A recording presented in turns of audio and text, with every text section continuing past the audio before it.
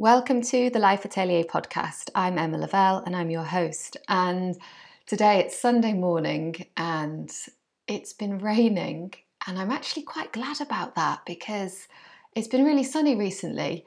And and and I've been working in the garden, which if you've seen the garden on Instagram, you'll know I use that term extremely loosely and generously. It's more like a kind of wasteland that I'm slowly gaining control over from my front door outwards. That's the approach I've taken.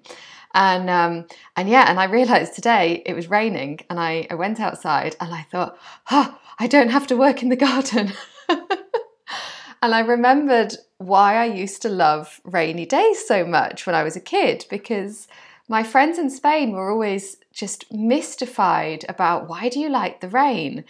And I realized, I have this association with when it's raining, you don't have to do anything, and you can stay inside and read a book and you don't have to feel guilty. So there you go. That tells you something about my mindset, even as a child and a teenager, that I needed an excuse to not do anything. But yes, now I am a grown up and I can choose to stay inside and read a book all day if I want to. But today I'm not doing that. I'm going to a brocante, which is like a flea market. And it's actually my first flea market here. And I'm hoping to pick up some beautiful cups for my kitchen and my cups of coffee.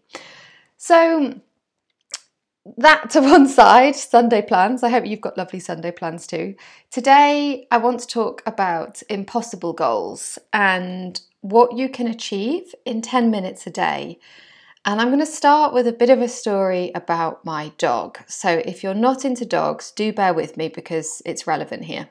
I actually have a lot of coaching lessons and stories from my dog, from Rita.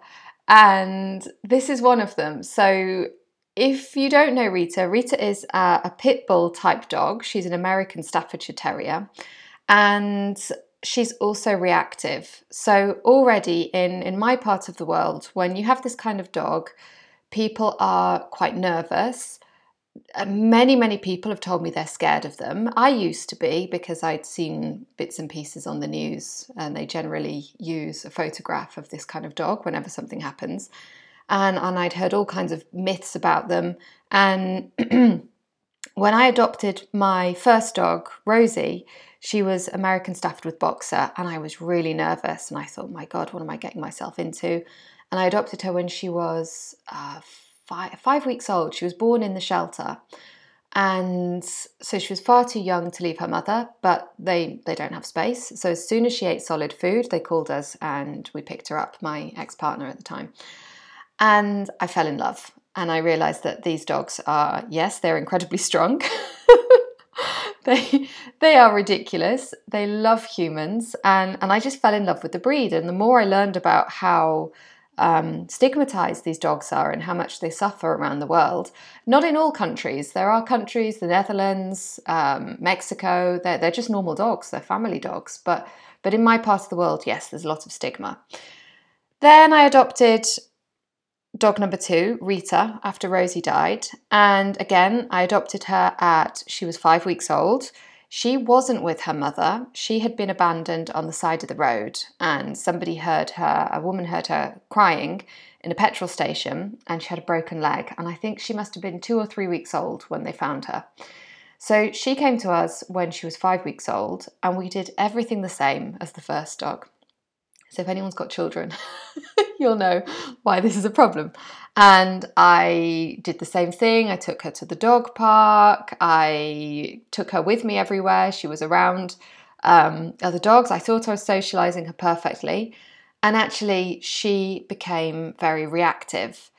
And because of the type of dog that she is, we already have problems with how people respond to her. And I was already very, very nervous because she's a very strong dog. So the reactivity can cause a lot of problems.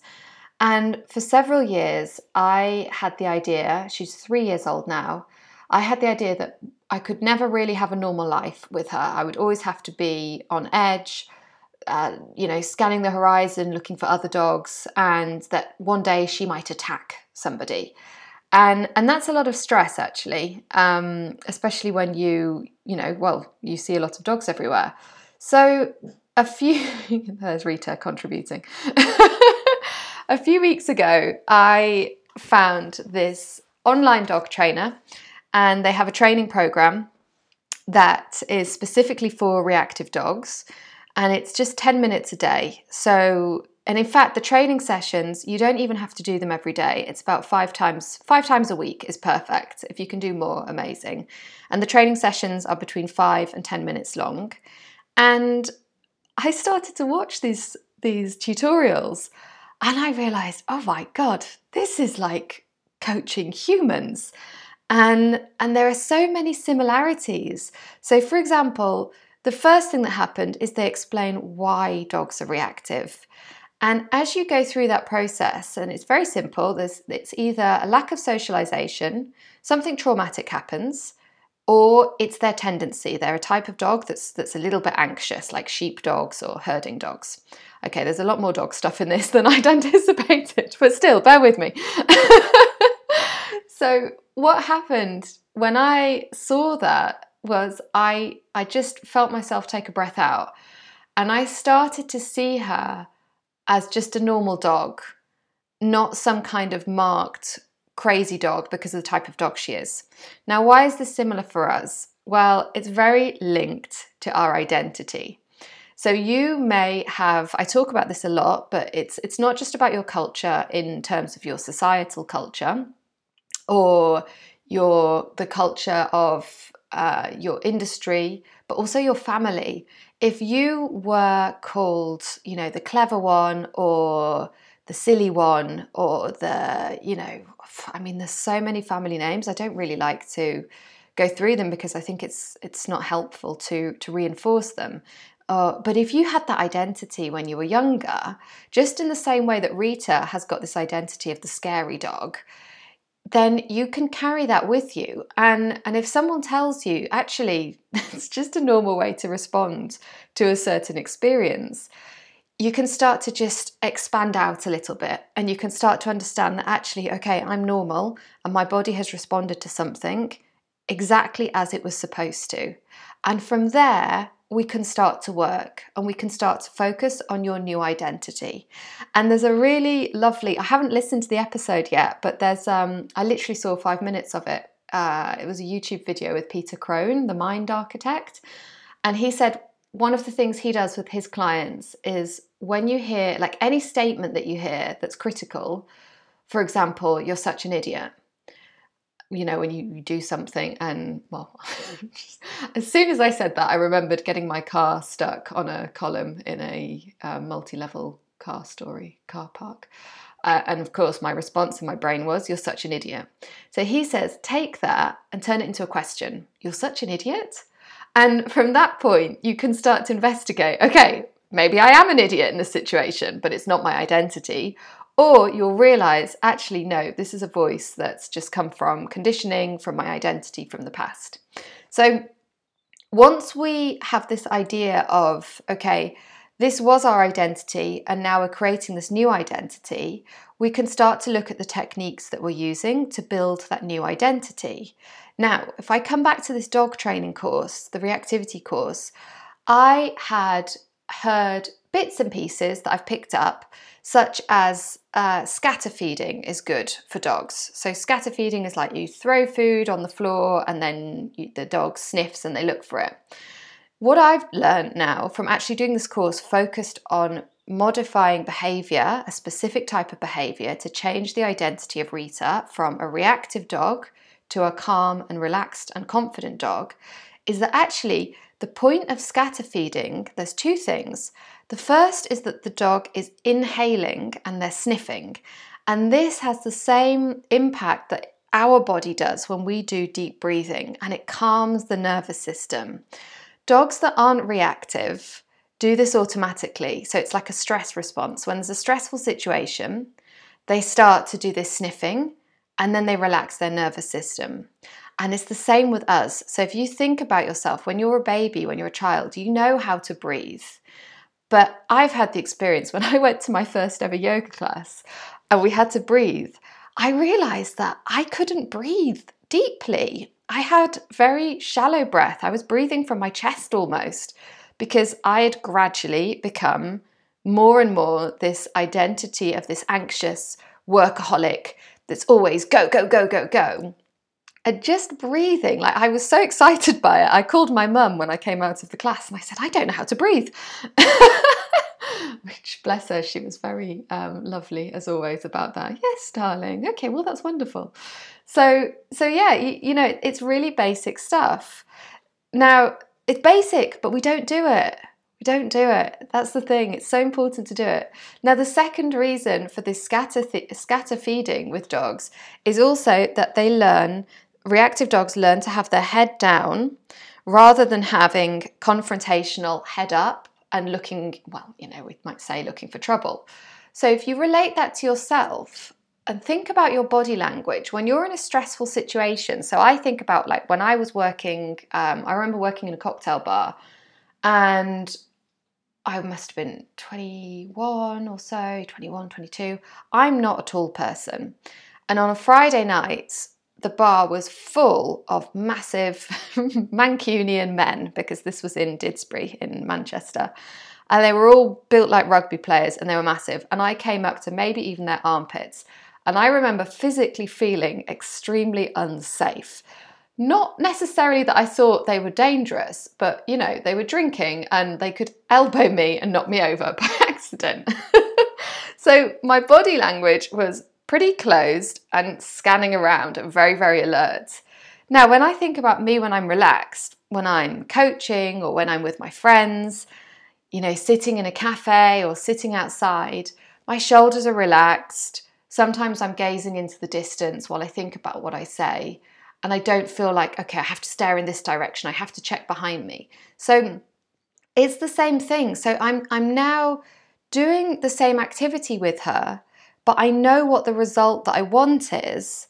So I'm doing it differently. Okay.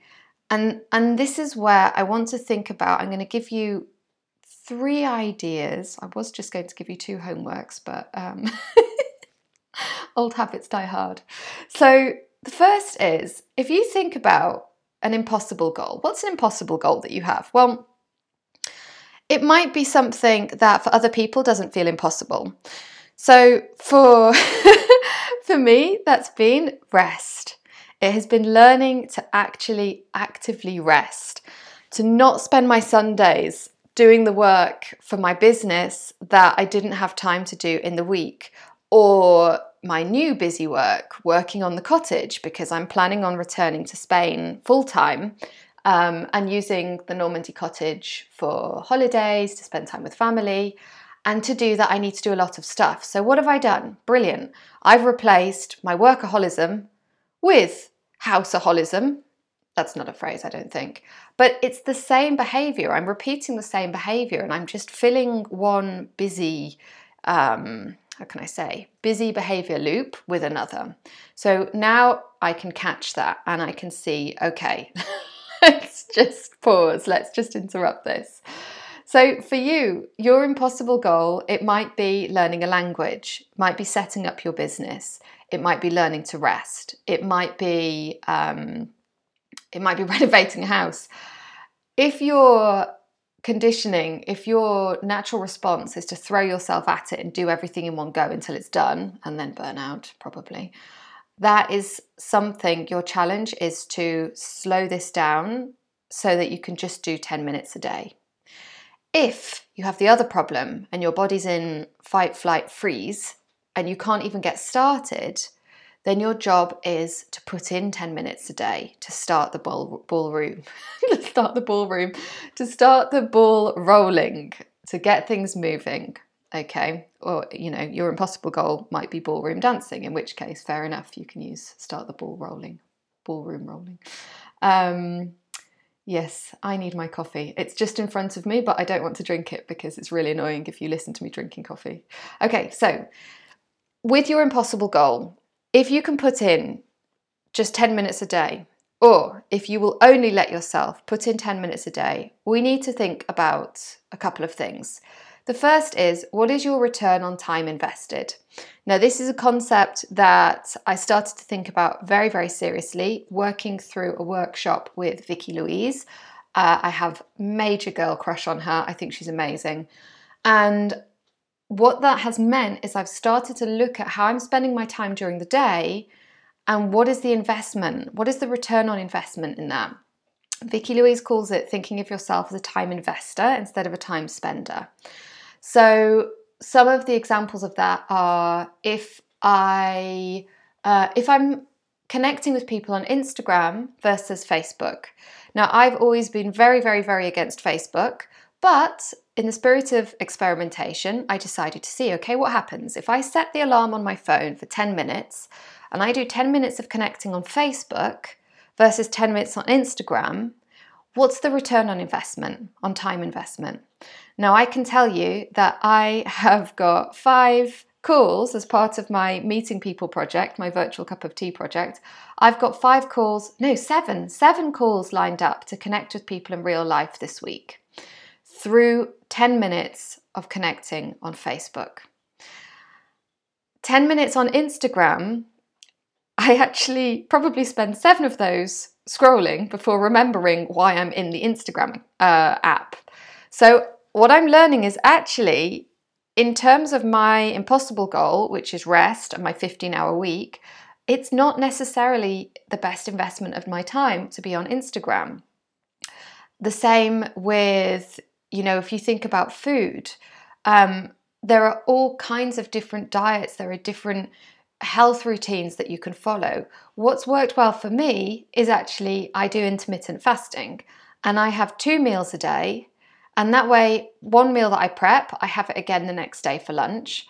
Because when I was having breakfast and I was spending ages making healthy porridge and a smoothie, I would get a sugar crash about half an hour later. So it wasn't good for me, it wasn't good for my body. Now, I'm not saying intermittent fasting is good for everyone. There's a lot of arguments that it doesn't work for people, particularly if you don't have a good relationship with food. But for me, with my experimenting, it's a really good return on time invested to get those systems set up in the beginning. So think about your impossible goal, think about return on time invested, and now start to think about your second exercise is to think about how could you best achieve it, or how could you best serve that goal in 10 minutes a day. And for me, that 10 minutes in terms of my rest, I'm actually investing 10 minutes stopping at the end of my day. Because what happens to me is as my day starts, I start brilliantly. I do amazing. 30 minutes I use to be magnetic. I do 30-minute meditation when I wake up and journaling. Then I do about 15-20 minutes of yoga with the Deliciously Ella app. Then I do 30 minutes outside with Rita. So we do the scatter feeding, her reactivity, and I have my coffee outside. Now, that's all brilliant. Then I work, everything's great. From about 3 p.m, it all goes pear-shaped. I have usually created a to-do list from nowhere that didn't need to happen. I've got distracted and I've started to do things in the garden and around the house.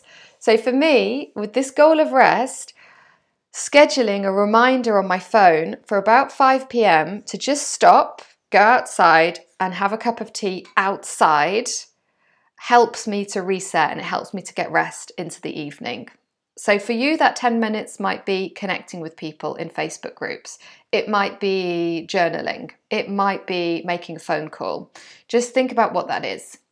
And then the third thing to do is just review what you're doing, how you're spending your time. You can do a time audit, however you like. You could just notice it. Where are you using other people's methods that don't necessarily work for you? Now, for me, that was about, I realized I was very, very obsessed with, I still am a little bit, but deep work, Cal Newport, and this idea that we can only have 3 to 4 hours of flow a day, and that you should get those 3 to 4 hours and protect them fiercely.